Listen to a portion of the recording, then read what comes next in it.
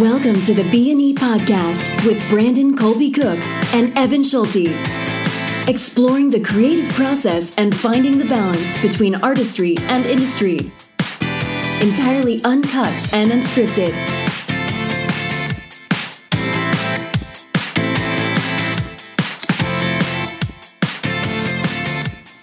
Hey everybody!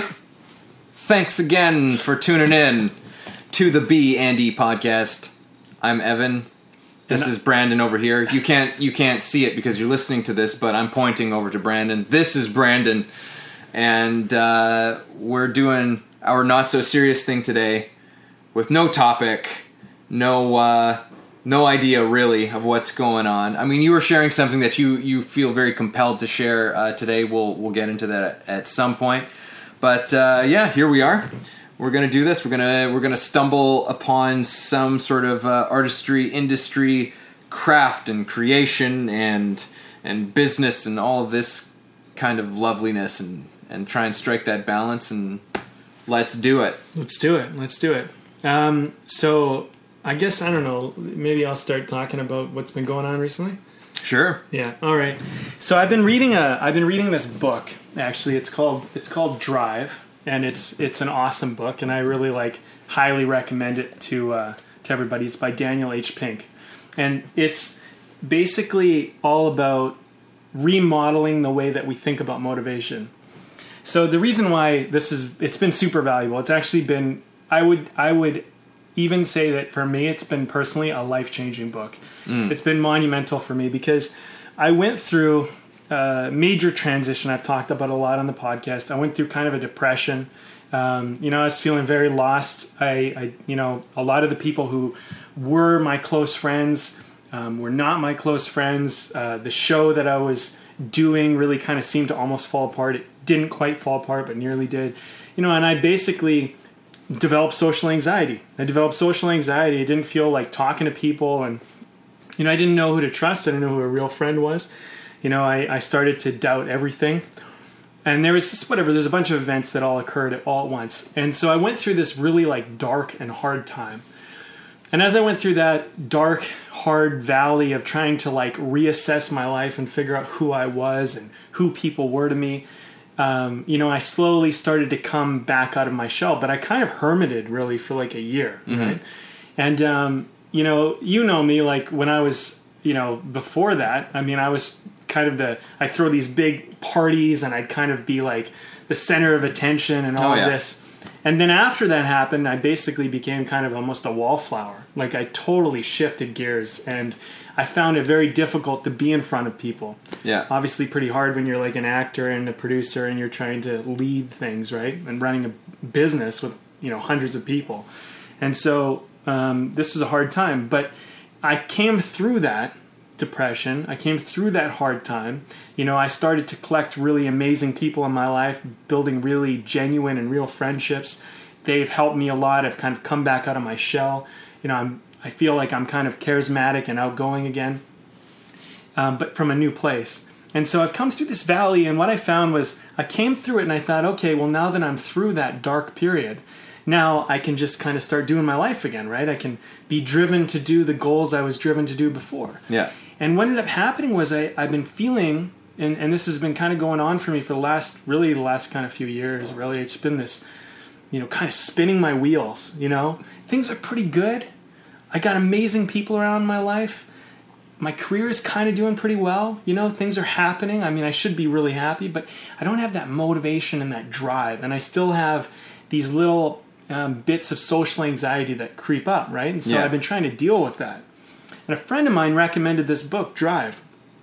He said, it's about motivation, and, maybe it'll help, And so I read it, and it totally shifted my perspective. And I think what I ultimately realized through it was, I might have been kind of ego-driven before everything kind of happened. I had kind of this massive humility shift. Yeah. But, what I was doing really well was I was contributing. I was helping out a lot of people. My aims were to help my friends have careers in film, to make an impact. I started this business because I really truly believe people should be making films.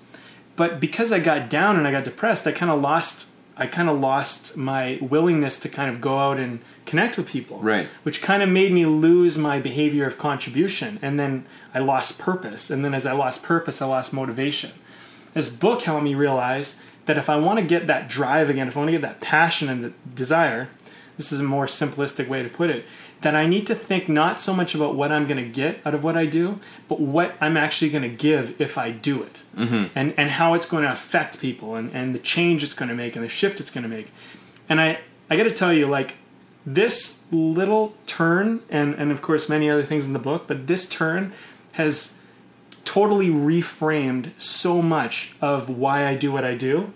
And it's also helped me to kind of see that I need to let go of past pain and past hurt and the stories of the past and maybe the negative things that some people did in my life. Right. And forgive them and move on, which kind of moved me into this forgiveness exercise and so on. And the whole thing's been snowballing in this really wonderful way.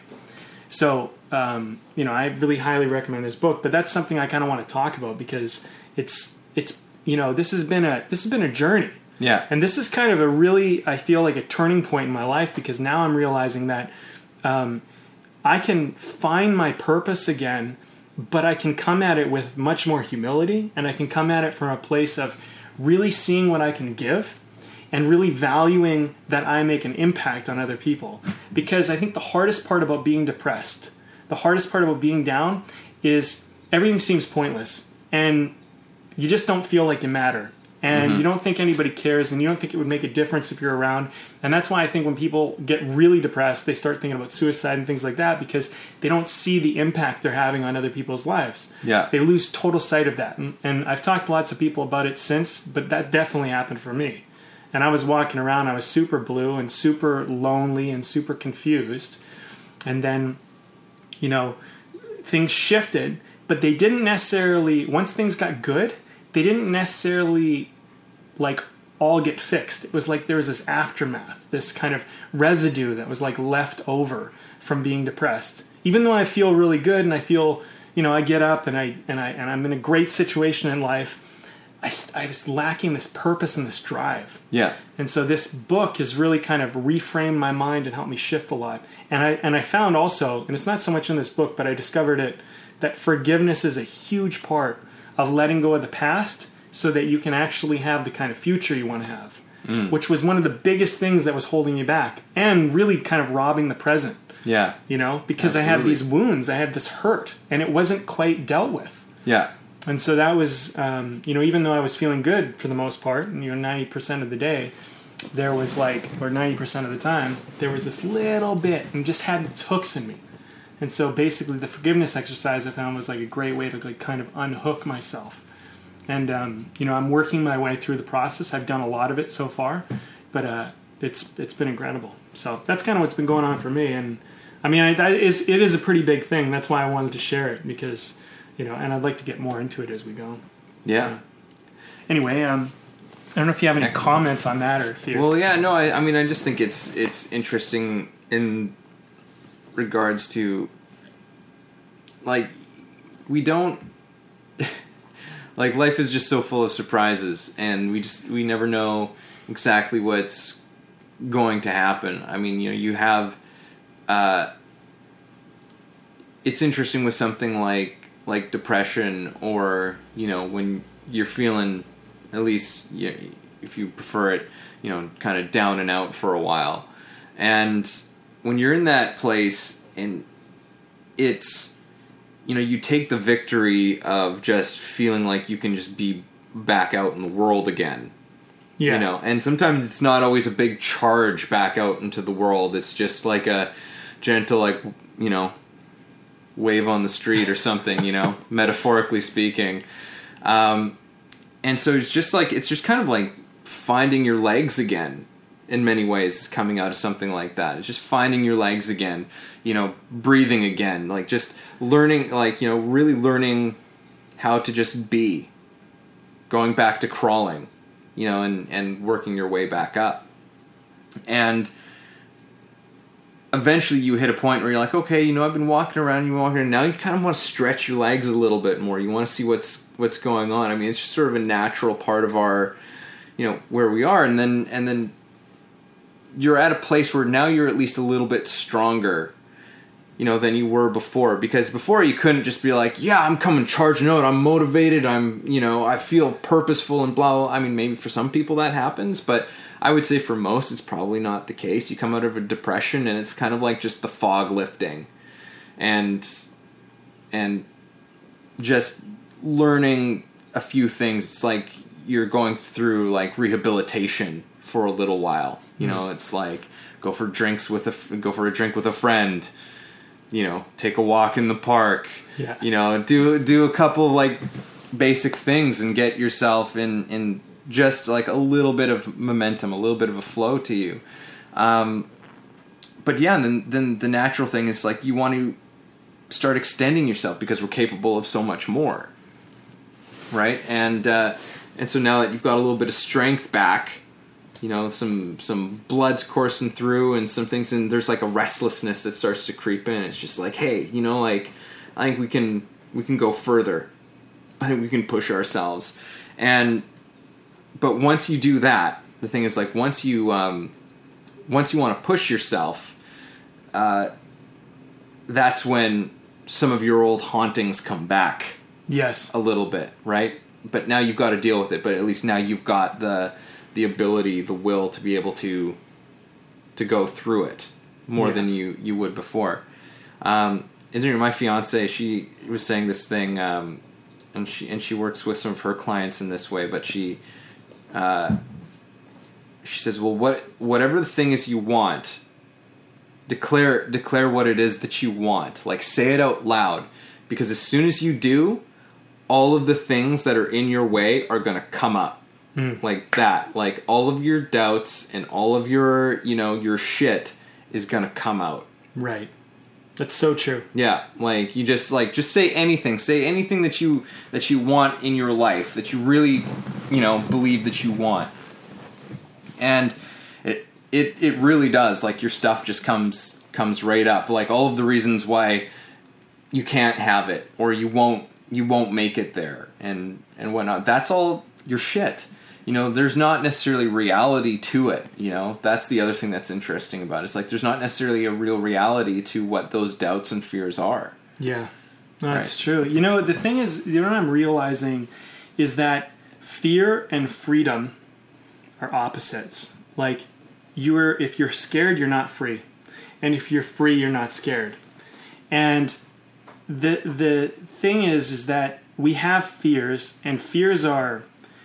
They're scary. I mean, they're difficult. They're things that we don't want to go to words. I mean, everything in our body, when we feel fear, goes, get away from that. Yeah. That's bad. That's dangerous. Yeah, run. Right. So social anxiety for me, just for example, was a fear, right? Because I started to fear that, I don't know, all sorts of stuff. Because someone who I really cared about said a bunch of bad shit about me behind my back. That was, in my opinion, not really true. And also, even if it was, regardless, the way they went about it, the behavior they exhibited, the way they did it, showed to me that they didn't really care so much about me. Yeah. Is that, it created an anxiety. So then I started to go, well, what can I tell anybody? Can I tell anybody how I'm really feeling? And before I got into kind of that depressed place, because I kind of been into it a little bit when I was younger, but this one was kind of severe. This was like, and when I say severe, it was just like I didn't want to leave my place. And for days I wouldn't, Yeah. I was like, I went from being like out there in the world all the time to being like a shut-in. And so I developed these fears, and they were, they were not, didn't necessarily make a lot of sense, in hindsight, but to me at the time they did. And so I was scared to share how I felt. I didn't want to tell people I was depressed. Because I was like, well, if I tell them I'm depressed, they're going to judge me. And then it's going to get out that I'm depressed. And then, like, if I start telling people I'm depressed, then, like, my business and my career will fail because now it's like I don't know, whatever. Yeah. So the fear just has this whole spiral, right? It just perpetuates itself. So there's no freedom. More. There's no freedom anymore, right? Because you're not free. I'm not free anymore to go out and just talk to people. And it makes it worse. Because the more you give into the fear, the more you suppress the feeling, the more you hide away. Yeah. right? And the more stuff you build on top of it, and then when it comes time to deal with it, you kind of got more that you've got to weed through. Yeah. You know, it's like the surface stuff goes pretty quickly, at least in my experience. It's like the surface stuff goes pretty quickly, and you're like, oh, those are great. And then you get further and further into it, and you go, as you start to get towards like the heart of what's really going on. Totally. Well, and you know, the thing is fear and freedom are very much related to motivation. Because we did a podcast earlier, and you know, we were a few of them, and we were talking about how motivation is always there. You know, motivation is not something that you have or don't have. It's like you're either motivated to stay inside and sleep, or you're motivated to watch TV, or you're motivated to, you know, call those people and make a career, or get out there in the world and date, or whatever it is, right? But you're always motivated. Sometimes it's just we want to be motivated this way, but we're highly motivated that way. And we just do not know how to take that powerful motivation and shift it to something like this. And like when you're depressed, it's like turning a ship. Yeah. And it's just, you can't, you know, you don't just turn the wheel and it's over. It's not like a little jet ski. It's like a fucking tanker. And it's going to go slowly, slowly, slowly over until you can finally start to direct it. So you got to like take the motivation you have and kind of work with that. And it kind of sucks because you can't get anywhere too quick. Yeah. But what I've been learning is that as long as I'm turning in the right direction, as long as I'm turning in the direction I want just a little, I'm winning. Because that's kind of how, you know, it needs to go, right? And oftentimes, too, it's like I like your analogy of, like, you know, the big ship or, like, the tank or something, turning it. Because it's like, it feels so hard at first and so slow. But the thing is that, like, with a big ship or something like that, it's really slow at first, and then suddenly it happens really quickly. Yeah. And it's like, once that momentum starts to carry through, and it's just like, oh, come on. Whoa, shit. Yeah. You know, and that's usually how, like, you end up facing your fears, where it's like, it's happening very quickly and very suddenly, and then it's over. Right. You're like, oh, I've turned. It's typically how fear is, too. Once it's been faced, once you go through it, you're just like, you're like, oh. Yeah. Like it's kind of almost anticlimactic in many ways, like, once you've gone through it, and then there's kind of the elation of having faced it. Like, I've been doing that recently with recording music and stuff, you know, like putting myself in front of other musicians who are recording and who I'm just like, oh my God, these people they know more than me, and they're better than me, and they're more talented than me, you know, all this kind of shit, like all of these fears coming up, right? Yeah. And then, but it's been an incredibly invigorating experience, especially like going into something that you're not necessarily familiar with. So down the wrong pipe. Down the wrong pipe. Good beer though. You're right, yeah. Carry on. But you know, and this is something that I was thinking about. I'm like, you know, I think every artist out there, it's like, try taking on, like, and really, really trying out. Like, not just sort of like dabble, really try an art form you're not familiar with. Yeah. Really, like, try, like, really invest in yourself. It's not that playing an instrument was something I was familiar with, but, like, recording music with other people and, like, doing, like, a certain level of it was something I was completely unfamiliar with. And it's so interesting because I've learned that really art and creativity in that process is actually, it's pretty much the same. Technically, what you're doing is different. The expression of what you're doing is different, but the core of it, the underlying core of it, is exactly the same. Which was a fascinating process. But I've been learning, just by having something, you just maybe get different glimpses at the process and how it might apply to what you more so do, like in your own craft or whatever. So it's like I'm getting sort of new insights for myself as a writer and as an actor and even as a teacher, to be like, oh, like, cool, like this applies through in so many different ways, or but just with this in particular of facing a fear, with doing it, like, it was uncomfortable at first, and there were things that it was just like I was resisting. I wanted to run. I was just like, no, like, I don't want to do this, you know, like, I don't want to do this, like, it's like, I've like, this is gonna be shit and blah blah blah, like, all my stuff is coming up, but then just like soldiering on, right, powering through it, and as a result, there's this song that is now recorded, which I'm actually quite proud of. And is it perfect? No. I made some mistakes, but I didn't realize there were mistakes until after having done it. Right. You know, and now learning from it. And it's been so awesome just because it's like, oh, like, it's like we were saying with fear, it's you get through it to the other side and you go, oh, I don't really know what I was afraid of.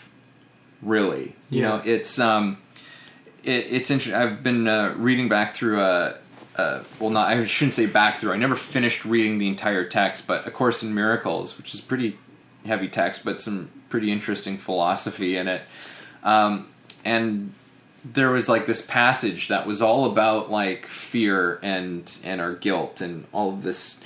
You know, you could use this analogy for just about any of sort of like our dark, but they're like, it was saying like, think of it as like a big like the like sky full of like dark clouds, you know, that like you look at it and it looks like a big impenetrable wall. It looks like a mountain, but if you were to reach out to touch it, you would be holding nothing.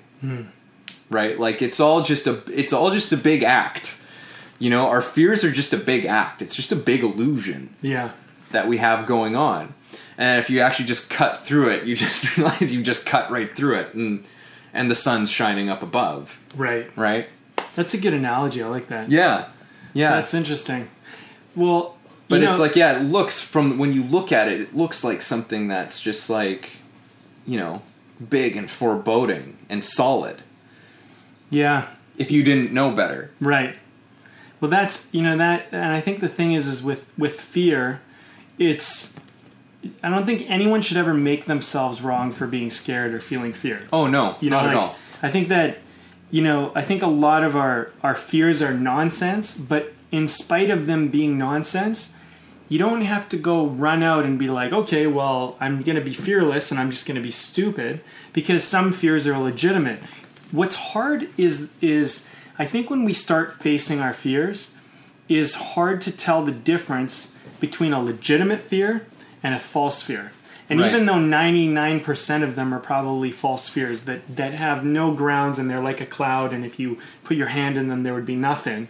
But there is that like small percentage of actual things that are dangerous. Yeah. But the thing is that most things that are actually dangerous, you know, we kind of know they're dangerous. Like, you know, if you're going to go and jump off a cliff, you know, into water or something, or you're going to hang out near the edge of a height, or, you know, you're going to go walking through the jungle, like the Amazon, like, or whatever, and like touch a spider with a red mark on it. You know, there's kind of, you know, dangerous things in the world, right? But for the most part, we're not facing that. Like, social constructed fears, like 99.99% of the time, are totally bullshit. Yeah. But at the same time, there is that small percentage that, you know, there are people out there that, you know, and this is, you know, I like to think the best of everybody. There are people out there that are up to no good.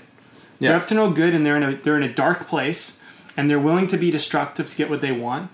And, you know, they are not necessarily in a place where you can trust them. Like, if you were to give them your money or give them access to your bank account or something, they might steal it all, because that's where they're at. And that's a reality that we face in the world. Yeah. But even though that's there, the fact that, you know, you just gotta, you know, you push yourself out gently. You know, you go out there. Like, what I started doing is I wasn't talking to anybody. I was hiding in my place the whole time. So I started this exercise where I just call someone every day. I call them and I just say, hey, I was thinking about you. I want to talk, or whatever. Most everybody would be like, yeah, I'm ready to talk. Most people were like, why didn't you call me sooner? Yeah. You know what I mean? But it started to get me out of my shell a little bit. I started to do little things, but I wasn't necessarily ready to go out to an event and be like, okay, let's party, and I'll be like the guy. Well, yeah, I mean, it's like you work up to these things, like, you know, fear of, like, you're saying doing like a cliff jump or something, you know, maybe you've never gone cliff jumping before in your life, something you always want to do. Maybe you don't start at the one that's, you know, like 40 feet high. You know, you start jumping from, you know, 6 feet high. Yeah. Then you work up a little bit. You jump, you know, because it's silly to jump from that high if you've never done it before. You know, you build yourself up to a certain point. Nobody ever said you had to jump from the top right away. Yeah. You know, I think we tell ourselves sometimes that we do. It's like, you don't. You know, do a little jump. It might seem stupid to you. You might feel embarrassed doing it. But that's all right. Like, that's you have to go through those stages, and it's a smart thing to do. But the thing is, like, with fears, like, to cut through what's real, what isn't. I mean, basically, like, fears to take into consideration, certainly, are ones that are going to literally might put your life in danger, your physical life in danger, or you could seriously injure yourself. Like, a lot of, like, basic, like, physical stuff. These are fears that you should pay attention to. It's like, could you actually seriously get yourself hurt? And then that's just like, okay, so be smart about what it is. Either, like, don't do it, or if you do it, be smart. Jump from the 6-foot cliff first, right? Get used to doing that, and then jump from like 15 feet. You know, get used to doing that. But basically, or a fear, because like I'll throw this one into it as well. Is like, if it's something that could actually like take the roof, like, out from like over your head. You know, like, this could actually, like, you could lose all your resources. You could lose all your resources. You could be financially ruined. I mean, money is not everything, but it does help you to sleep at night. Yeah. You know, like, it's... Well, resources, if you go back in time, like, if you go back to, you know, cavewoman period, right? Resources, they might not have had money, but resources were what money was. I mean, you know, if you run out of food... You know, now you got to hunt, otherwise you're going to starve to death. You know what I mean? Or you got to go pick some berries. You got to do something. So, you know, you kind of stay on that, right? Yeah. And you don't, and you're careful. Also, the maybe the shelter you've built, or the weapons you've created, or whatever. Like, you know, in some ways you make sure to protect your stuff, because you know, I mean, we live in a world where there's you know, thieves. I mean, that's a real thing. Like, when I walk out of my place. You know, I lock my door. Yeah. Well, probably no one's going to come in my place and steal my shit. Probably not going to happen. Yeah. But I do it anyway, as a safety measure. Because when I leave, at least it's a little bit harder for them to get into my place. If they really wanted to, they probably could figure it out. But, like, it's a little harder for it to happen. And so, like, there are certain fears that are like, okay, well, take precaution. That's basically... I think that's basically what you're saying. It's like, take precaution. Like, if it doesn't mean that you can't leave your house now because you're worried someone's going to rob it. Yeah. But lock your door. You know, it's like, and that's kind of the 6-foot jump. It's like the little things. Be smart. Like, if this has the potential to kind of like ruin you financially, then be very smart. Do your due diligence on whatever this is that you're about to embark. I'm not saying don't do it. I'm saying just, like, you know, be aware of what these things. This is where fear is a good thing. You know, fear just asks us, just like, hey, just take a second, think about this, you know, make sure you're making the decision you want to be making. Right. If it isn't if your fears aren't about this, if it's not going to ruin you, if it's not going to actually, you know, if it's not going to bring you any physical harm, if it's not going to, you're not going to die doing this, you're not going to be financially or whatever ruined by whatever this is, then your fear is probably bullshit. Right? And now with that, I want to say this because, like, I don't want to say that to sound discompassionate, like, your fears are bullshit, so get over it. And that I'm not that way either. You know, it's like, just like I was saying, going to this recording and doing this, like, I was coming up against all sorts of my shit. But I was aware that I'm like, my fears are garbage. Right? My fears are bullshit. And your fears like, oh, I'm not good enough. My voice isn't good enough. My playing's not good enough. Blah, blah, blah, blah, blah, right? And, you know, there were things that I was like, you know, I wish my playing was better. I wish my voice was a little bit better. But now I'm like, I'm going to work to get better. We still recorded a song with the abilities that I had. And it's not bad. You know, and just because you're aware that your fears are bullshit doesn't make them go away. But it does make them a little bit easier to just get through that uncomfortable part of it. Because it's like, okay, I know there's nothing real about these fears. Like, nothing bad is going to happen to me doing this. So I'm just going to get on with it. I'm going to just push into it a little more. Push it into it a little bit more. Right? Overcome these a little bit more. And my skills started to improve. I learned a whole ton about just like... Man, I learned a whole ton about music and how I'm going to do it going forward, because it didn't discourage me ultimately. In fact, it inspired me. It encouraged me to keep going, to pursue it further, right? So, knowing where your fears are bullshit and when they're real it's an important distinction to make, and it's actually not that difficult of a distinction to make. I think that's all I really want to get into with that, was like, it's not too hard to know when they're garbage and when you should pay attention. You know, I also want to say, like, they say that people's number one fear is public speaking before it is even death. Yeah. I mean, that's, you know, it's been thrown around a lot. And so what is this fear of, you know, speaking and being in front of people and all of that? Like why are we so scared of that? You know, to the point where we'd be more willing to risk our life dangerously than we would be willing to speak in front of people. Yeah. Like, that's, you know, it's very common. I mean, if you put the crowd, I mean, you can change the crowd. If the crowd is people you look up to, if it's people who are your peers, and you increase the crowd and you put yourself up on stage and it's live and all of this, that can frighten a lot of people, right? You know, it could be an actor who is frightened to go into an audition. You know, it's all sorts of stuff. Like, what is all this? And I think the thing is that, you know, what will they think of me? Yeah. The ego, the person you think you're supposed to be, the person you think you need to present yourself, is in charge of those fears.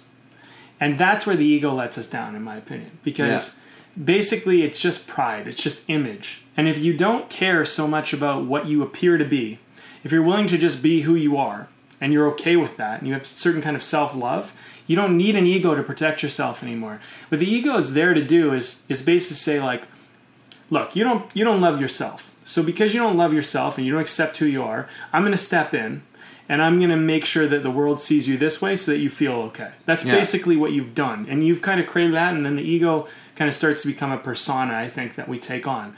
And so then we wear that persona around long enough, we start to believe that's us. And then through that, we start to go, well, if I publicly speak, I could mess up. And then people would see that I'm not really the person I want to appear to be. And I'm not all together. Yeah. Everyone's got this whole thing of appearing like they're all together. Yeah. And sometimes you choke on beer in the middle of the podcast. Yeah. But, you know, like, it's, you know, so this, once you start getting this kind of self-love, self-acceptance, the other thing, too, which is really great, is you kind of become a little bit bulletproof. You kind of become invincible. Because now you're not scared, because now you're like, okay, well, people can see me for how I am, and they're going to like me or they're not going to like me. But the people who like me are really going to like me. And the people who don't, I probably don't want them around anyway. But the people who like me are actually going to really like me. And so it makes you kind of go, well, why was I so scared of that? Like, I want that. I want to know who really likes me and who doesn't really like me. Because, you know, pre-depression, right? I was walking around with a lot of pride, a lot of ego, a lot of image. I had a great presentation for myself, so I thought. Yeah. And so what did I do? I attracted a lot of people that really liked my ego. They really liked the image. But the thing is that, you know, or they thought they could get something from that image or whatever. Yeah. But so then when the image crumbled, because life around me kind of crumbled and I didn't have enough, say, for a good thing, I didn't have enough to hold it up anymore, and I was like, oh my God, like I can't be the guy that I want to be. So why did I hide away? I hid away because now I can't be the ego, so I'm too scared to be in public because now they're going to see who I really am. Because that's the beauty of depression. It's a wonderful thing. Yeah. If people really actually saw that depression's absolutely necessary in our society, like, I know it feels horrible when you go into it, but it's actually such a great thing. Like, Yeah. I wish I understood that and wasn't so judgmental of it, like, early on, because I was just judgmental of it. I thought it was a bad thing. And I've since realized, I mean, it's a wonderful thing. I learned humility. I learned self-love. I learned to accept who I really am. Now that I've come back out in the world, I'm more genuinely me than I've ever been in my entire life. Yeah. I'm more free. I'm more open. I'm more at peace. I mean, you know, like I wrote that last script. I fucking put that out there in the world. I wasn't scared what people thought. Yeah. And you know what? It's been one of the most well-received scripts I've written. And I've written a shitload of scripts. Yeah. You know, so what I've realized is that depression is this wonderful gift. The issue was not the depression. The issue was my judgment of depression. Yeah. The issue was my unwillingness to let go of who I thought I needed to be. Yeah. That was the issue. I think that's such a big problem, just like on a grand scale, like the big problem with depression in our society is how wrong we make it. Right. Like we're not really taught how to handle depression. We know how to handle being happy. We're taught to take a pill. That's what we're taught to take a pill, but it's just like, you know, but we're taught to be happy all the time. Yeah. And so we know how to be happy. Yeah. You know, like we know, like there's no problem with that. We understand it. But well, nobody actually, teaches us. There is a problem with that. Well, I mean, there is a problem with it, but I mean, there's like in terms of how we express joy, express happiness. We don't really have barriers to that. You know, some people do, which is kind of a weird thing when people can't be happy. Even when they are happy, they can't express happiness when they are. Yeah. But for the most part, people can be like happy and not have an issue with it. You know, people can be happy and not be judging being happy, right? But when we feel sad, when we feel depressed, there's all these judgments around it. We don't know what to do with it, so we usually end up bottling it up or freaking out or starting to have anxiety, panic attacks and stuff because we're just like, I've got these feelings and I'm not supposed to feel this way, and you know, and then you start to like head down that whole twisted web of shit. Yeah. Right? But depression, and I haven't talked about this book in a long time, but it was a profound book for me when I first read it. And it still is whenever I reopen it every now and then. Care of the Soul by Thomas More. And he even has a whole chapter called The Gifts of Depression. And he kind of tries to help people have a greater sense of creativity with their lives. And it's like, well, listen, this isn't about fixing your depression. This is about listening to it. Right? And he gets into how societies from the past used to deal with it better. They used to understand it better, and they would say, you know, of somebody who was going through depression, which they didn't even have a word for it really, but they say they're having a visit from Saturn, right? Because Saturn was like this god of, you know, all kinds of things, number of things, but one of them was kind of like this time of sadness. But Saturn was also thought of as being like wise. And so people would feel sad and they'd go, okay, so I'm getting this visit from Saturn and, you know, and I'm going to come out of it with knowledge, with wisdom, you know. And there's lots of cultures in the past they had more of a healthy, open attitude and respect for these things that we go through. And when you're able to allow it and to feel it and to express it and to listen to it and all of these things, you don't stay there for very long.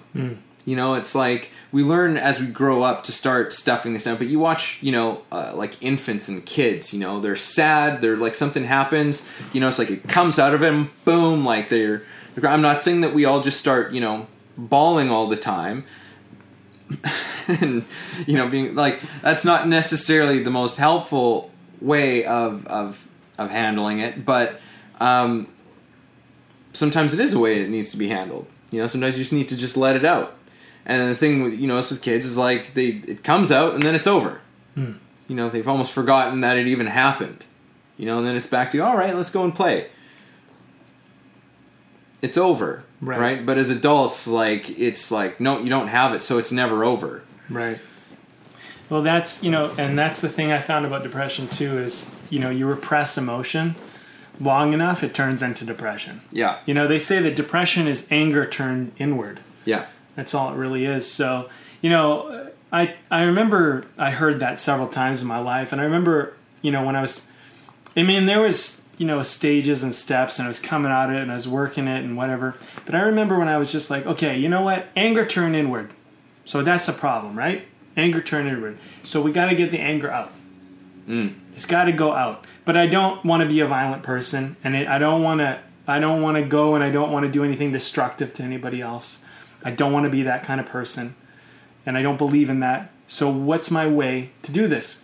And so I'd be driving along, I'd pull over the side of the road, I'd grab a steering wheel as hard as I fucking could, and I'd go, and I'd just let something out. I'd let this fucking roar. And then I remember I did it the first time, and I went, that felt fucking good.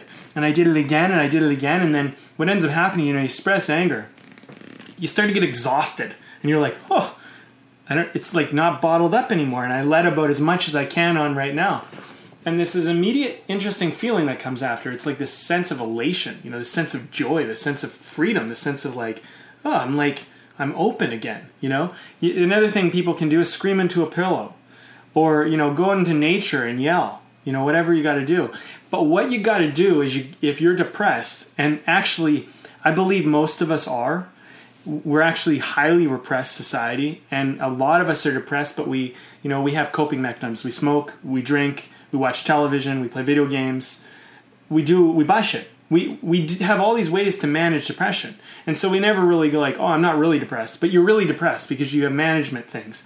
Basically, when people actually have to acknowledge they're depressed, is your management things don't work anymore. Drinking doesn't work. Fucking drugs don't work. Games don't work. TV doesn't work. Nothing works. You're fucking down and you can't get out of it. Yeah. Right? And so, in a way, acknowledging, like, the first thing about depression is you got to become aware that it's even there. But if everybody in society started expressing themselves, we would live in a much more joyful experience, because there is this we're not allowed to feel sad and to be angry, especially men. Women too are not allowed to be angry, because you know what? Women get called when they're angry. They get called a bitch and they get called all these other things. Yeah. But they're angry too. And we got a lot of anger, and there's a lot of reasons to be angry. Because there's a lot of fucked up things to be angry about. And there's a lot of things that we were promised and told that turned out to be bullshit lies.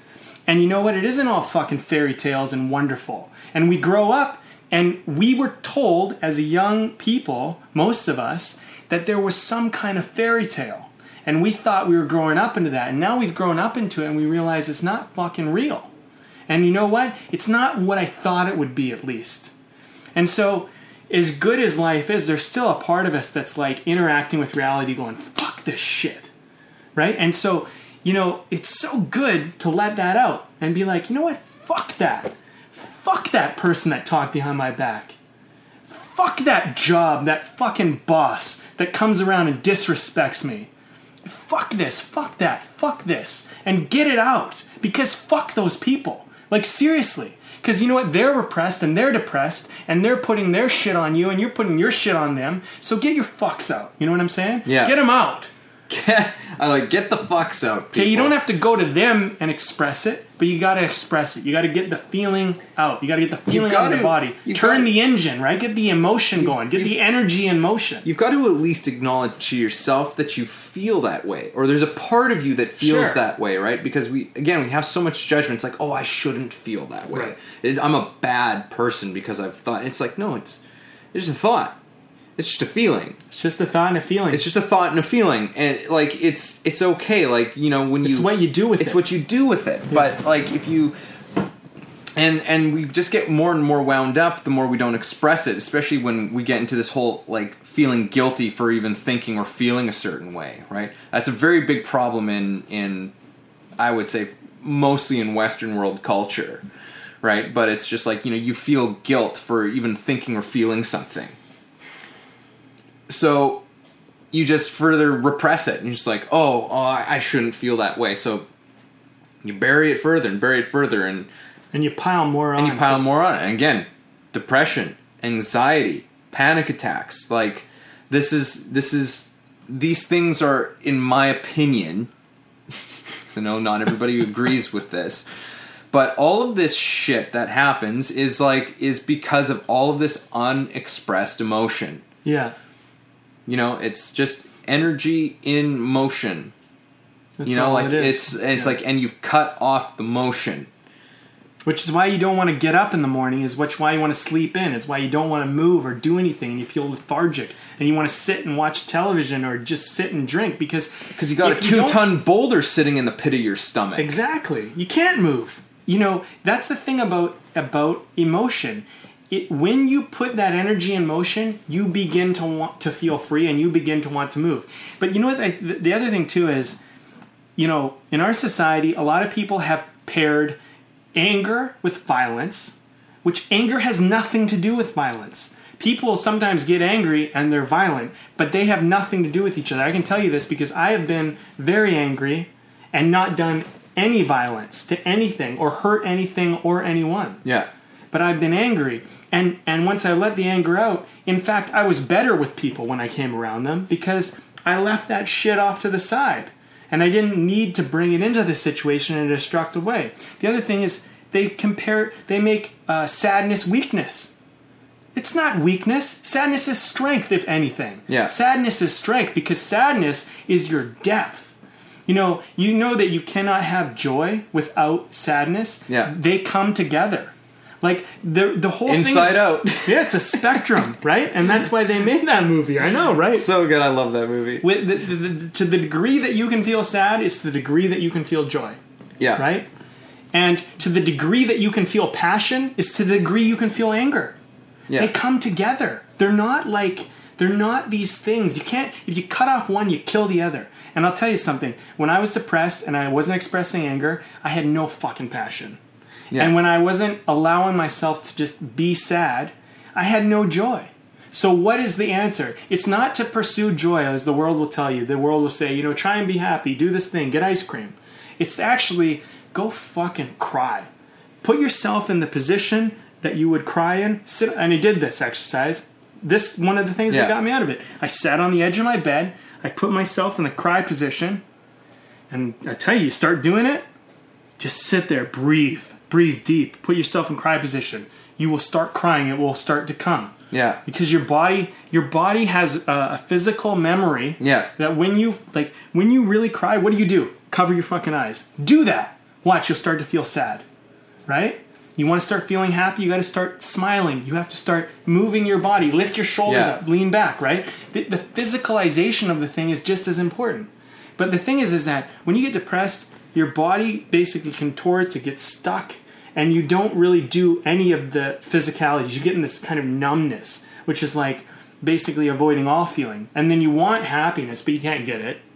But then you're not willing to express the anger and the sadness. Yeah. So, if you want passion, like one thing that I've been learning more and more is that, anger not only gets you out of depression, like expressing it, but it actually it's connected me to passion. And I found that anger is such a wonderful thing. It's like this, and anger is a great way for you to actually bring fear up, because underneath anger is fear, right? So it's just a fight or flight. So basically, once you stop fighting, what ends up happening is you start to feel the flight, you start to feel the other side, and then you can face the fear. Because the other thing too is like, if you don't need anger anymore to face fears, you can go into fear in a calm, collected, peaceful way.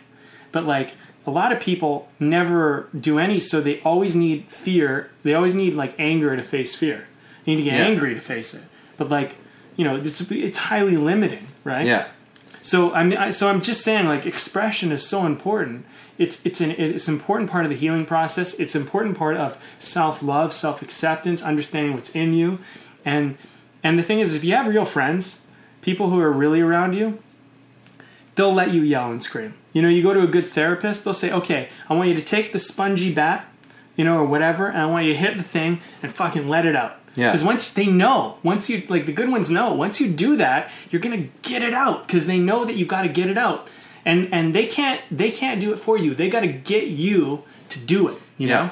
And that's, you know, a friend of mine works in a children's hospice. Okay. And there's like, and it's, you know, which are like, those are just extraordinary organizations that do that, you know. But they, you know, like they have all these services for the families and stuff that are in there. But one of the things that they have, like in these, you know, in their facilities, is they have, I don't remember what they call it, but it's basically like a big puffy padded room, soundproof room for anybody to go in there if they need to just have a complete fucking meltdown. Mm-hmm. To just go and like hit the walls, just scream and yell and whatever. And it's like, this is healthy. It's like, you gotta get it out. Right. Like, sometimes you just gotta get it out, and you need to feel safe to do that, you know? Like, it's interesting, like, where we are decided, it's almost kind of telling that it's like, you've gotta have a setup like that for somebody to feel comfortable to do it. Right. You know, to let all of these emotions out, especially, like, by that point, you're so bottled up. Most likely, like, you've been holding on to so much that you've just got to go in there and just, like, go ape shit. Mm. But it's giving a space for it to happen, you know? Yeah. And so much of us don't have, you know, we're not necessarily given that space, not given that opportunity. So I think it's like, you know, we've got to learn to give ourselves that space. Right. And, you know, I want to try and bring this in here to, you know, because this is all important. We talk about so much just kind of life stuff in here, but I always find it's like, well, this is art and life imitate one another, right? And so I think as artists, it's a responsibility to be complete human beings in a way, you know? It's like to go and explore these things, to go and to understand ourselves on a deep level so that we can express. Yeah. And, you know, part of this is, you know, so you can learn to express these things that people are afraid to go into, but also for ourselves, just practically, you know, the more whole that we are, and the more able we are to express and to acknowledge and honor everything that we are and everything that is going on with us, the better it's going to be for us to create. You know, the fewer blocks we're going to have around creating. You know, the fewer blocks we're going to have in being able to express freely. Right. Yeah.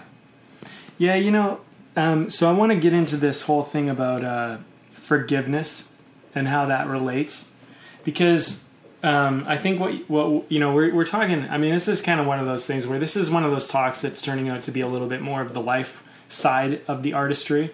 But the thing is that I have found that if I'm not expressing myself in my own life, both my creativity and my career suffer.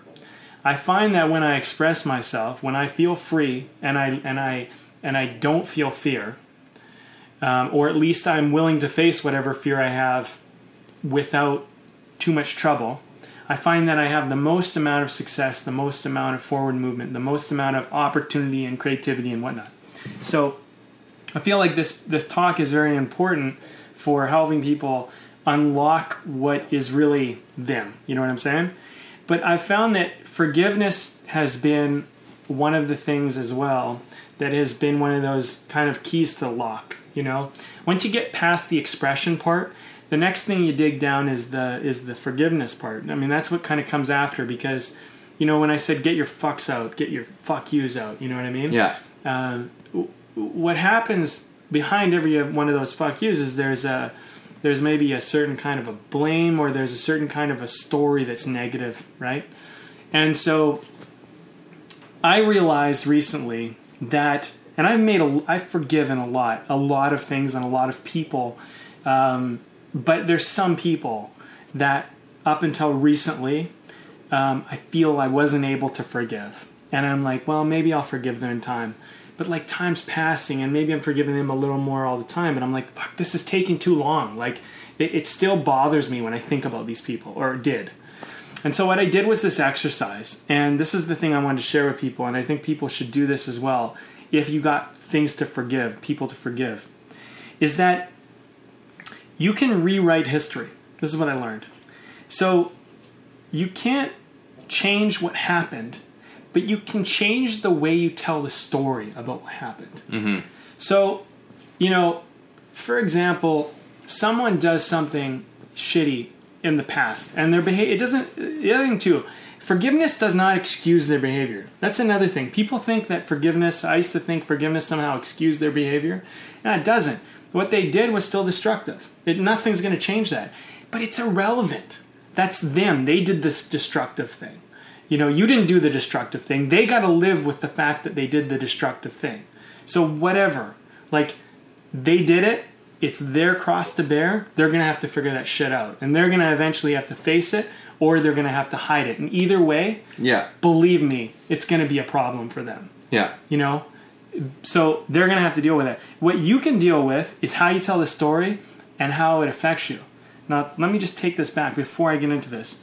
I had a major shift when I decided to take on the belief that the universe is conspiring to help me, not conspiring to hurt me, not conspiring to hold me back. So the first step to forgiveness, in my opinion, is this. You take the decision, you just make this decision, that the world is conspiring to help me. It's conspiring to make me who I dream of being, to make me better. If you want to take on the belief that it's hurting you, you'll probably be a perpetual victim to it. So I don't see why you would ever do that, because there's just no point. So you might as well just begin to take on the belief that it's conspiring to help you. Everything in the world is somehow there and it can help you and is designed to help you. So once you take that on, then you look at the people who hurt you in the past, or the people who did the shitty thing. And you look at it, and the first thing you want to get out is the fuck yous. You go, it hurt me that you did this. It pisses me off that you did this. It frustrates me you said this. It bothers me that you betrayed me. It hurts me that you talked behind my back. All of that. Get all of that shit out. So that's the expression part of forgiveness. Yeah. Put that on the table first. What are you angry and sad and hurt about what they did? Right? Yeah. That's your feeling. You can own your feeling. They did this thing you feel hurt by. Great. So now, the next thing is you go, what you did, this is what it did for me. So when you used me to get onto my production so you could forward your career, and then when your career went forward and you didn't give me any tribute or didn't throw any feedback to the show that helped you get the launch or any of this, what that did for me is it taught me this. It taught me about the importance of who I bring on board and the type of thing I want to build with people. It taught me to be more honest with myself about who's around me and who's just benefiting from me and who actually likes to be around me. You gave me the awareness. So you start thanking the person because the shitty thing they did taught you. Because we don't come out of the womb knowing this stuff. Yeah. So I went through this exercise. I've done it, for my majors. I call them the people who have been the hardest to forgive. The people who I feel did the most damaging acts in my life. And I go, I understand why you did it. Because maybe you were in this place. And this is what it did for me. And so from all the things that happened, I learned, what is a true friend? What does it mean to really be there for somebody? What does it mean, what does it mean to draw a hard line, in life? What does it mean, all of this stuff? So it gave me boundaries. It taught me to have integrity. It taught me to have depth. I went through this depression, and there's certain people in my life who, I feel really, really let me down. But I'm like, you helped me go through the hardest period of my life. And now that I've come through it, I realize what I really want. I realize why personal depth and integrity and trust and honesty are so important. Your lies, your deceits, your betrayals actually gave me a gift. And so what ends up happening is the forgiveness is you did this horrible thing. Like imagine people, and so this is kind of the other part of the exercise. Imagine this was all a movie, right? And people had to sign up to play roles in your life. And some people had to play antagonistic characters. They didn't want to, but they were like, this is the role you have to play. Because you need to teach Evan or you need to teach so-and-so this lesson in their life. So you're going to have to be this kind of shitty person in their life. You're going to have to do that. And you're going to have your own struggles, but you're going to hurt this person. That's part of your journey. And so that person had to do it that way. Because for whatever reason. So if you looked at it like almost like the universe planted them in your life so that they would teach you the hard lesson. And then you start looking at this, you start to go, okay, well, who am I going to be now that I've experienced this? Right? Because a person said to me long ago when I was kind of when I was actually right before things got really bad, when I was kind of in this depressed state, they said, you're acting like you're going to be the same person you were when this happened to you. Like you've changed, you've grown, you've learned. But I didn't quite get it, but I kind of heard it. I didn't quite get it until later. That kind of resonated with me. And I thought, yeah, you know what? It's true. I mean, I'm not going to be the same way with people. I'm not going to tolerate the same shit. I'm not going to put up with that type of thing. Also, I have more clarity on the type of friends I want around me and the type of people I want around me and the things I accept and don't accept. So part of forgiveness is seeing how pain helped you. Because there's a saying also that says, enough pain and you will change. We need pain to grow. So we should always be thankful of pain. But the problem is that we like to pretend and deny and listen to the ego and do all this stuff that basically gets us into these situations. Now the other thing too is when you're really young, say someone does something really shitty and you didn't necessarily have control over that. That's also another thing where it's like, maybe you didn't get yourself into that. Maybe someone should have been responsible. Maybe someone didn't look after you. Regardless, you lived it, and it's not going to change. It's going to be. It's part of your story. So you got to look at this thing that happened to you when you were younger, and you got to still figure out a way to champion it. You still got to figure out a way to see how it made you better. Because there's really two choices. You're either the victim or you're the champion of all past events. So this exercise I went through was a reframing of everything. So every person that ever hurt me, and I'm going through, there's still a few more things to go through, but I've made through a lot of it, and it's changed a lot. But I basically took everything that ever happened, and I reframed it in how it helped me, as opposed to hurt me. And what ended up happening was, I could thank that person. I'm not necessarily going to go to that person and thank them directly, but I thank them inside my heart, and I say, thank you for playing that role in my life.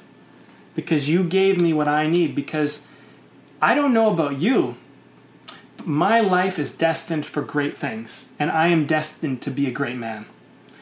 That is written in the stars because I wrote it in the stars. So I will not allow you to take away my light and my greatness because you hurt me. That will not happen, and I will not give you that power. So what you did for me is you could have only helped me. You could have only helped me achieve and aspire to what I know I'm supposed to be. So your hurt of me is a gift. And although I don't want you in my life, and although it is not okay what you did, that doesn't mean that I'm a victim of it. That means that you played the part which gave me the wisdom and experience and depth that I have today. And the thing is that if living a great life, if becoming the full potential person you could be, if it was easy, everybody would just do it. But I've discovered that it requires a great deal of pain because we live in a society that has not caught up to mentor us and teach us the integrity, the values, the way to understand ourselves. We live in a society, and let's just be honest here, we live in a society that promotes individualism, ego, materialism, getting ahead, money focus, results focus. So what happens? We put humanity second, and we put self-flatulation, or self-gratification or whatever first. We put self first. We always do this, and we're taught to do that. So of course we're in a destructive spin in a way, right? Yeah. So it takes people to understand that, okay, we are in a car and it's fucking careening off the edge. I'm jumping out of this motherfucker. I'm not going down with it. Because, yeah, you know what? You guys want to stay in the car? You want to go over the edge? I'm going to fucking jump out. And you know what? When I jump out, I'm going to scuff myself on the cement, and I'm going to scrape myself, and I'm going to hurt, and I'm going to have scars. And I'm going to be pissed off that I lost the car. But the thing is that it's careening off the motherfucking edge. And I am not going off the edge. And if I got to take some bruises and some slashes and some wounds, I'm going to live through that fall, and I'm going to rise back up, and that shit's going to heal. But I'm not going to die being a victim to some car crash. Right? Because that's the problem. Like, society in some ways, the fall of society throughout history has always been a car crash. Everybody can see it coming. Everybody knows it's there. But who of us are courageous enough to jump out of that fucking car and get up on our own 2 feet and say, this is not okay. I will take the hurt, and I will make the hurt allow me to be better. And that's part of the forgiveness. And you got to understand that those people who might have hurt you in the past, they have their own struggle and their own pain. And in many ways, the only reason why they hurt you is because they are in the car. So don't be in the car. Don't go and hurt people because someone hurt you. You've got to stop somewhere. And it takes champion. And it takes being the kind of person that says, you know what? Yeah, I experienced some pain, and it made me better. It didn't hurt me in one bit. You know what? It hurt at the moment, but I moved through it and I passed it, and I'm not worried again. I'm not in the car anymore. I'm not careening off the edge anymore. Yeah, you know? you can. So that's kind of the way I look at it. Right? You can use it to close yourself off, or you can use it to open yourself up. Right. The choice is yours, completely. And the thing is that, you know, these people that hurt you, they just played a part in your life. Like, you don't have to have them in your life, you know? And it doesn't matter who they are, in my opinion. They could be family. They could be your best friend for your whole life. They could be a stranger. It doesn't really matter. But if you decide to draw the line, you say, this person is toxic in my life, I'm removing you for the time being. Or I'm possibly removing you forever. That's okay. That's your choice. It's your life. You owe no one nothing. And that doesn't mean that, like, you're lacking in compassion for someone. Because, like, I've heard compassion described as the recognition that every person is doing the best they can in their current beliefs and circumstances. Within that, you know, it's like, and when you start to actually really understand it, that everybody actually is, even the people who screwed you, and it's not saying that what they did was okay, but it is saying, it's like, that was the best they could do. That was the best they were actually able of doing at that point in their lives. Yeah. Was that. And that's like one step in helping you to, like, forgive this stuff, because it really is, like, a big part of forgiveness is for you. It's not necessarily for the other person. You know, it's for yourself. It is for you. Yeah. It is for you. Because otherwise you're just dragging all this shit behind you. Yeah. You know, like Jacob Marley in A Christmas Carol. You know, he's got all those, like, chains and those weights around him. That's what it is. That's like what all of these angers, these blames, these things that you haven't forgiven people for are like. They're these things that are chaining and weighing you down. And it's happening in your mind. It's happening in, and it kills your motivation. You don't want to, again, it's like you don't want to go anywhere when you're dragging all of that shit around with you. Right. And we don't think that this stuff affects us. Sometimes we think the shit we've moved on from it, but a lot of times, like, no, you haven't, because every single time you think about it, your blood's still boiling. Yeah. Or you're running to numb it out somehow. You know, whenever you think of it. It's like, I need a drink, I need this, I need that, you know? You're trying to distract yourself from it. That means that's a chain.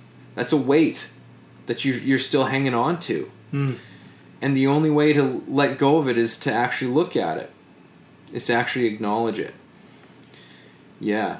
Yeah. No, this is good. I mean, you know, I think also part of this whole forgiveness thing is forgiving yourself too, because, you know, 100%. You know, I think there's a lot of things with forgiveness that come on the other side of things is understanding that, you know, there's shame and there's guilt and there's a certain kind of, like, judgment of yourself, like I'm an idiot for doing this, or I made this mistake. But forgive yourself because you were doing the best you could too.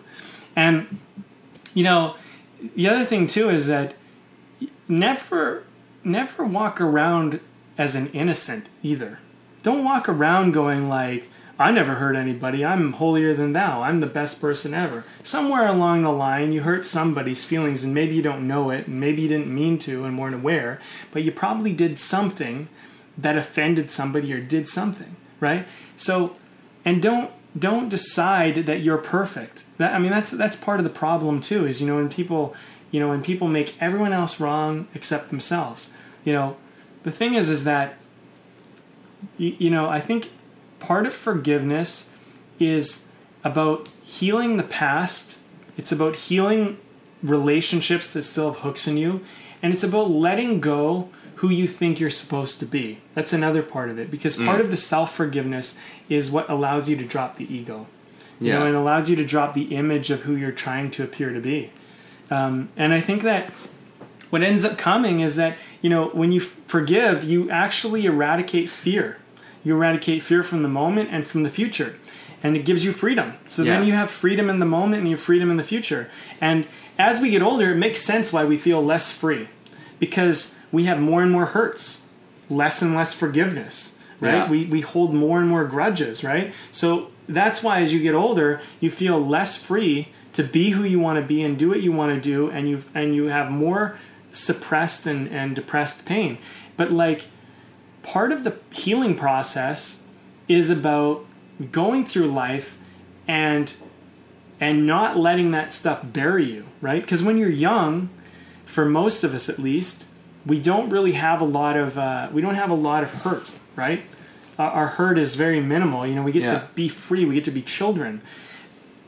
It's easy to be free when you're a child. It's hard to be free when you're an adult. So if you want to, if you see the benefit of being free and to be someone who's actually has a certain sense of expression, a certain sense of self that isn't all buried in this idea of who they think they're supposed to be. If you value that type of stuff, forgiveness is a necessary part of the whole process. It's absolutely necessary, I believe, to have your dreams come true. Because I think that if you carry this shit with you, you will use those things to destroy yourself. Because all that I found about any type of fame or fortune, all it really does is amplify whatever is already going on. Yeah. It doesn't heal it or fix it. Temporarily, it feels better, but ultimately, it just brings more of it up to the surface. Yeah. And it makes the stakes higher and puts more pressure on it.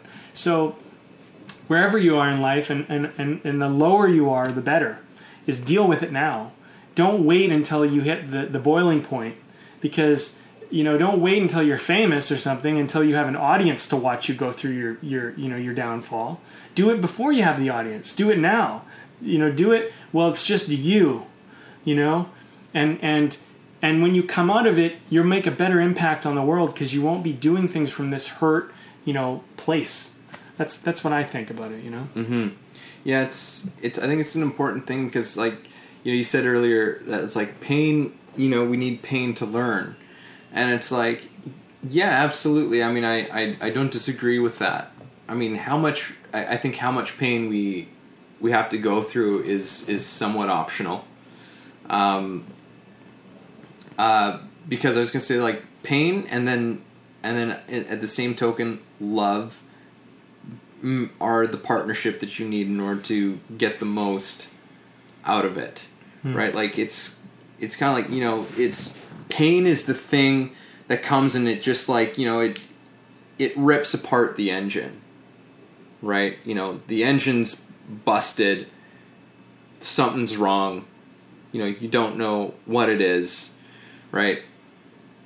Now you have to go and you have to look, you have to pop the hood, you got to pull the engine out, and you got to look at everything. Yeah. You got to look at all the pieces out there, see how everything fits and is going together, and where something went awry, and you go, oh, that's what happened, and then you got to put it all back together. You gotta fix the pieces. You gotta polish everything up. You gotta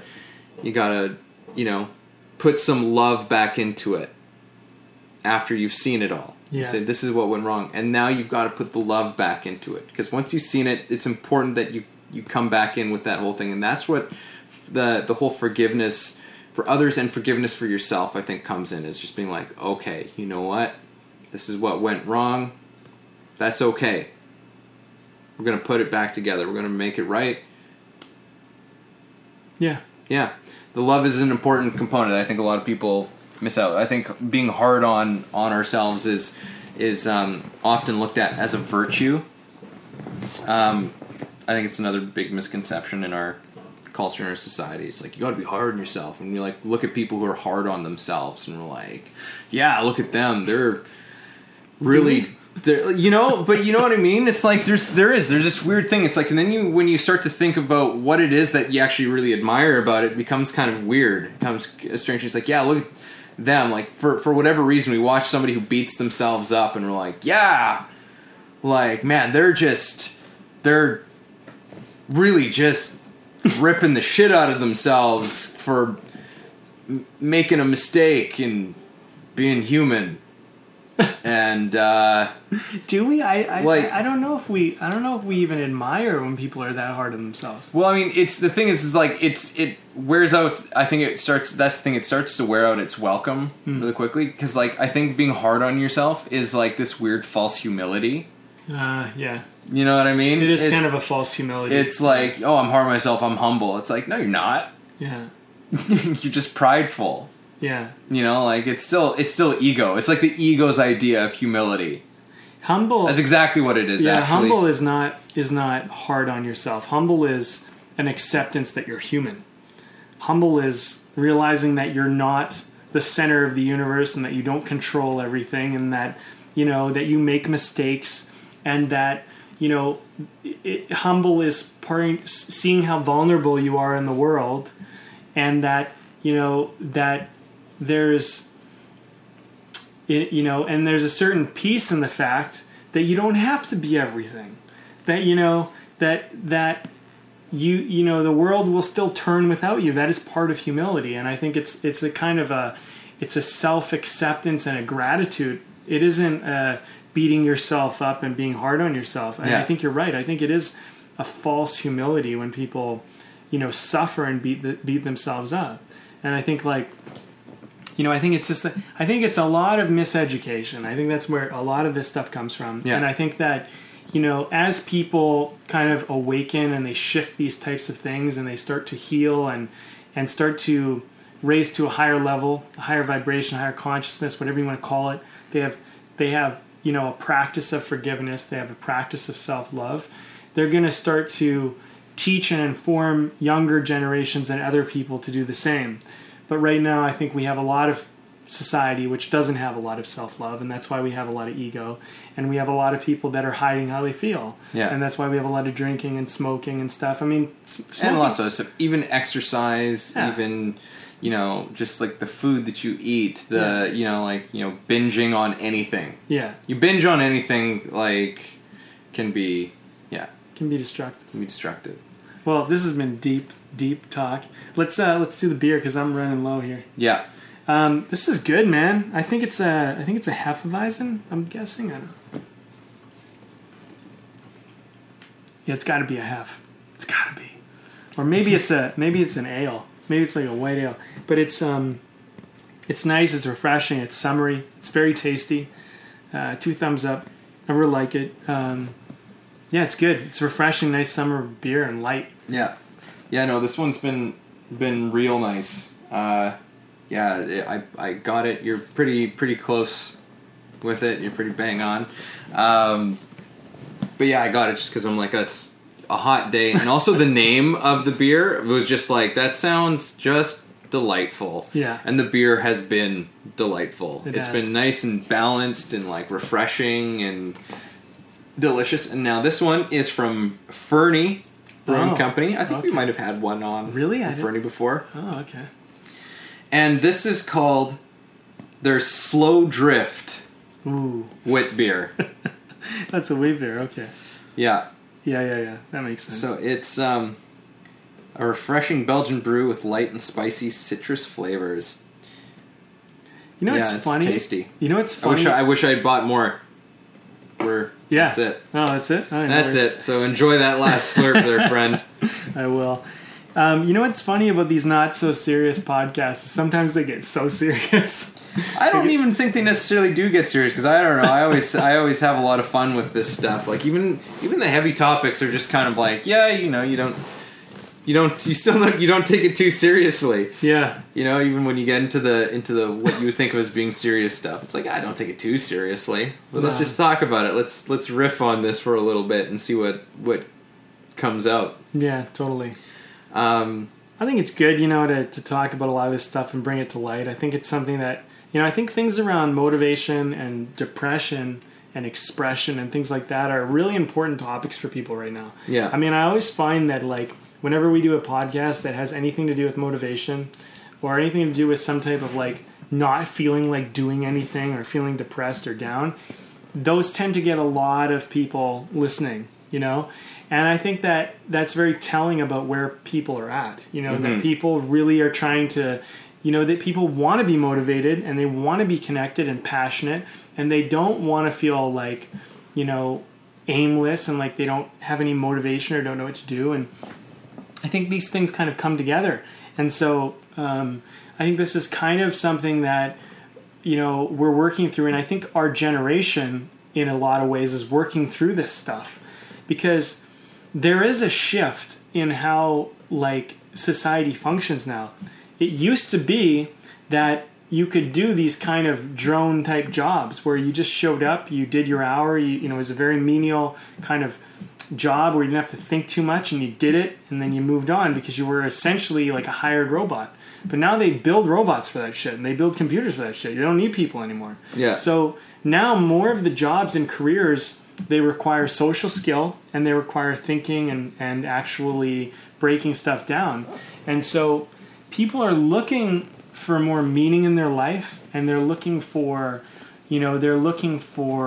kind of a certain kind of self-expression now, and we're much more emotionally in touch.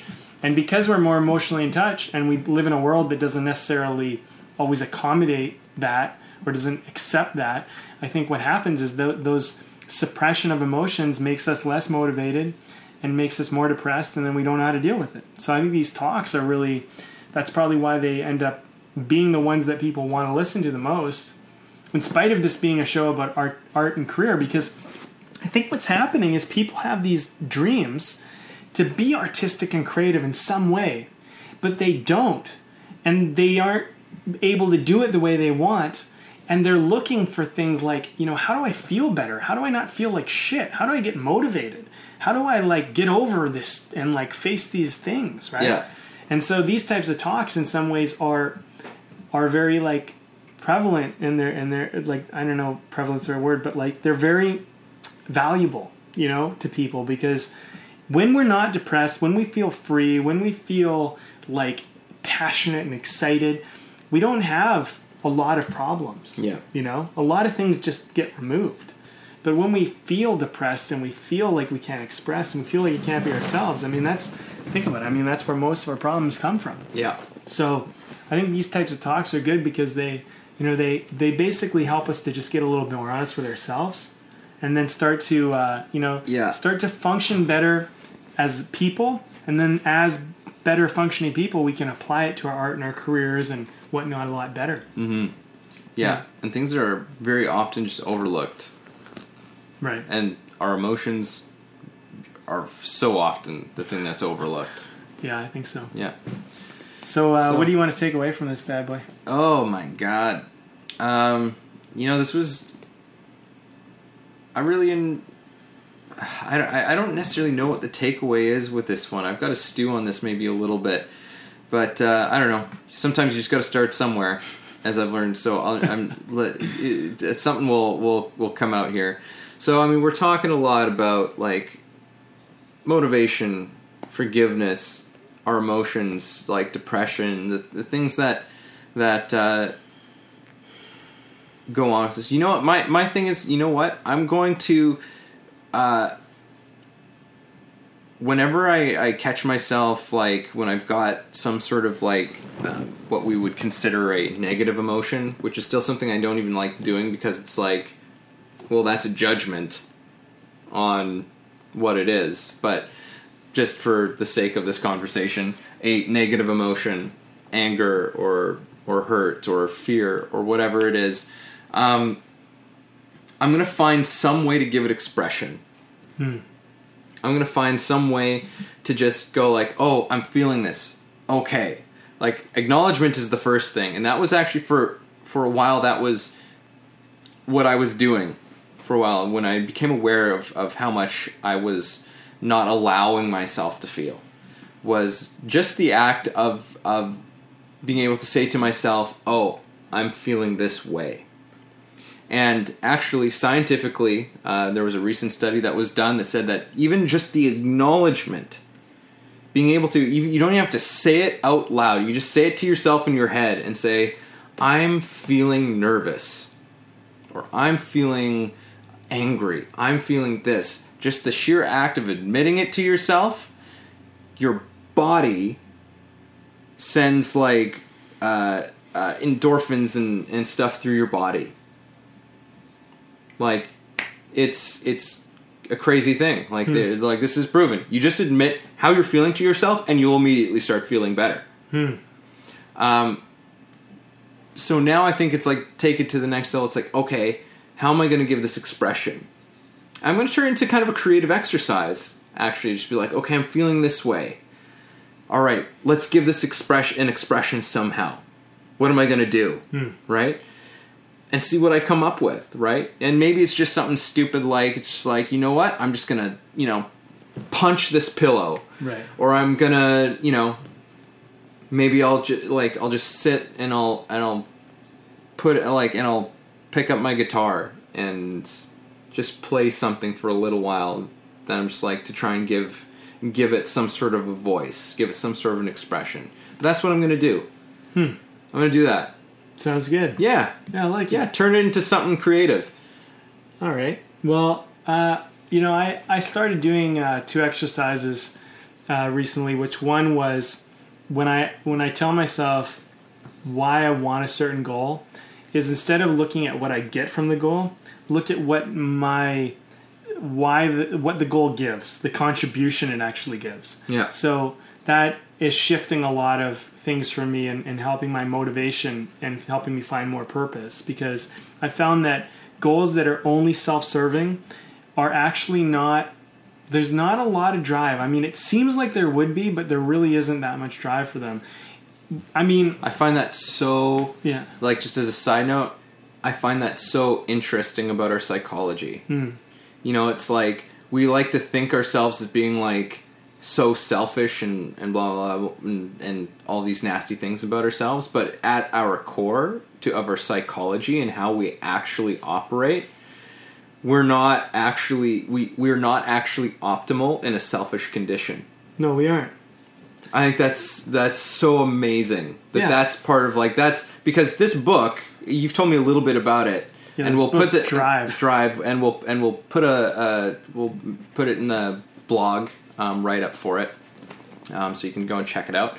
But this is from what you've told me, this is based on like studies, and like they've done like on people's motivation. They've actually like found causal and evidence and to suggest that we are indeed not optimal, like we're not at our best when we are selfish. That is actually quite counterproductive for us to be selfish in our lives, that to be more so geared towards the interest of others or something beyond ourselves, we actually create a better life for ourselves. Yeah.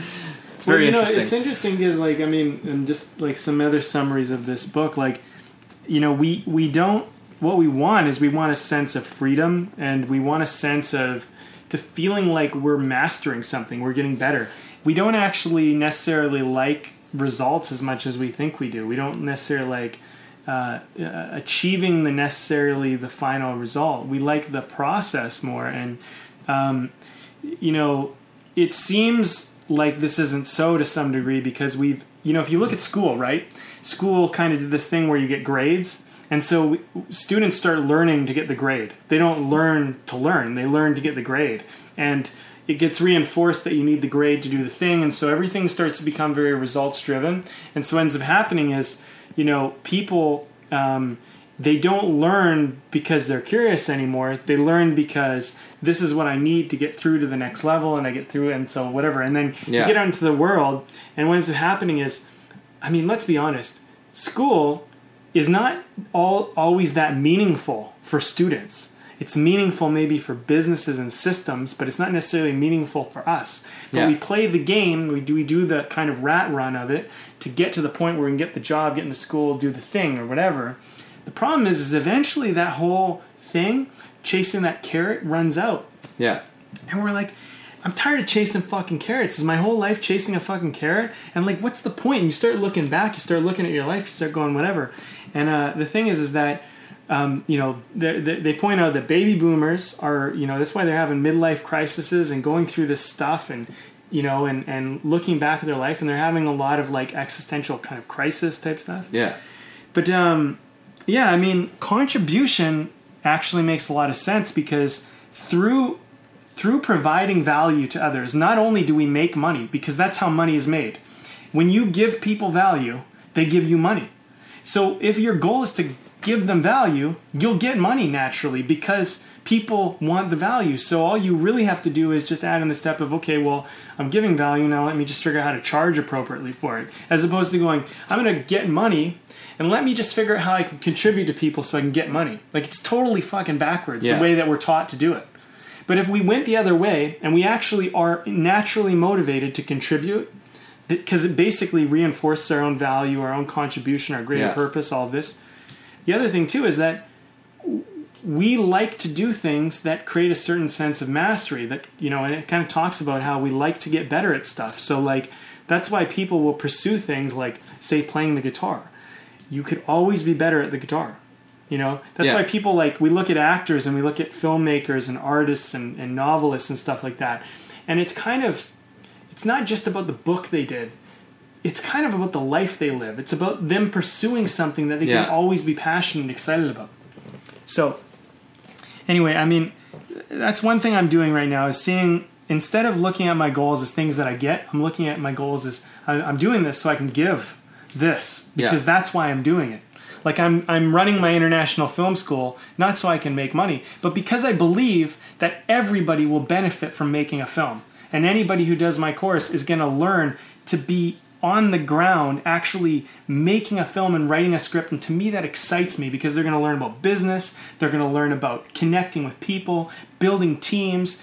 They're going to learn the experience of creating something that they came up with, or someone else came up with, and they're bringing it to life, or they get to, be a part of something that someone created.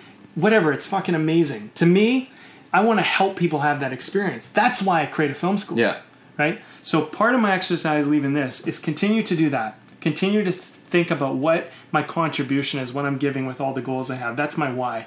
And the other thing, too, is to continue my forgiveness exercise, which is everything that I think ever hurt me in my life, everything that I'm angry about, sad about, frustrated, whatever it might be, is to look at that thing and go, what was the benefit? What's the great gift of this?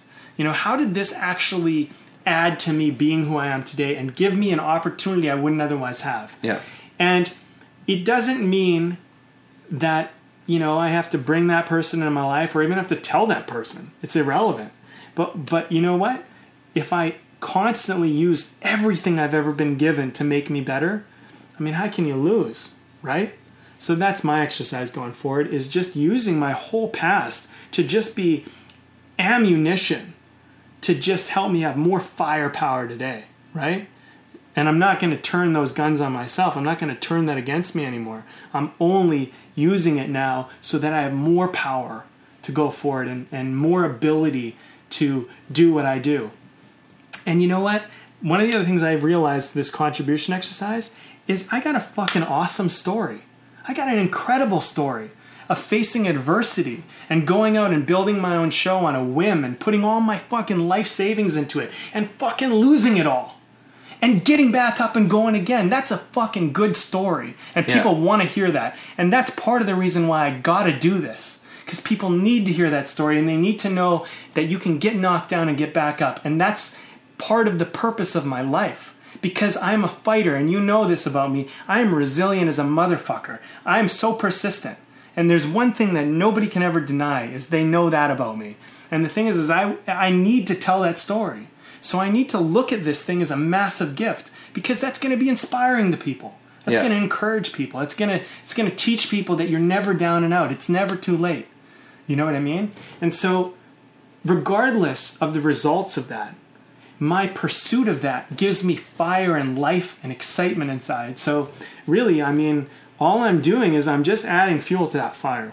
You know, by doing this forgiveness exercise, doing this contribution exercise, and that's just what I'm going to keep doing, because I'm finding it's working. And it's been one of the missing links as a part of the puzzle. And I'm sure there's possibly some more that need to get into place. But I know I'm turning the ship in the right direction, to bring it back to that analogy. You know, I'm turning the ship in the right direction, and I'm building momentum, and I'm getting further and further away from this depressed state and more into this empowered, fucking excited state. And it's becoming like more and more throughout my day I live in flow. And less, you know, in times of suffering, and less in times of trouble. And so that's what I'm going to keep doing. I mean, you know, this talk just helped me reinforce that even further, really. So I hope other people might consider taking that on too. Yeah, man. Well, it's been a real beaut. It's been a beaut, man. It's been a real beauty. It's been a real beaut. All right. So, any last words? No. All right. That was our show for today. Thanks a lot for listening and being a part of this. If you enjoyed our conversation, please subscribe and share with your friends and family, or you can learn more and message us at www.thebndpodcast.com. Oh, and make sure to leave a comment and rate us on iTunes. That will really help us out a lot. It definitely will. Thanks.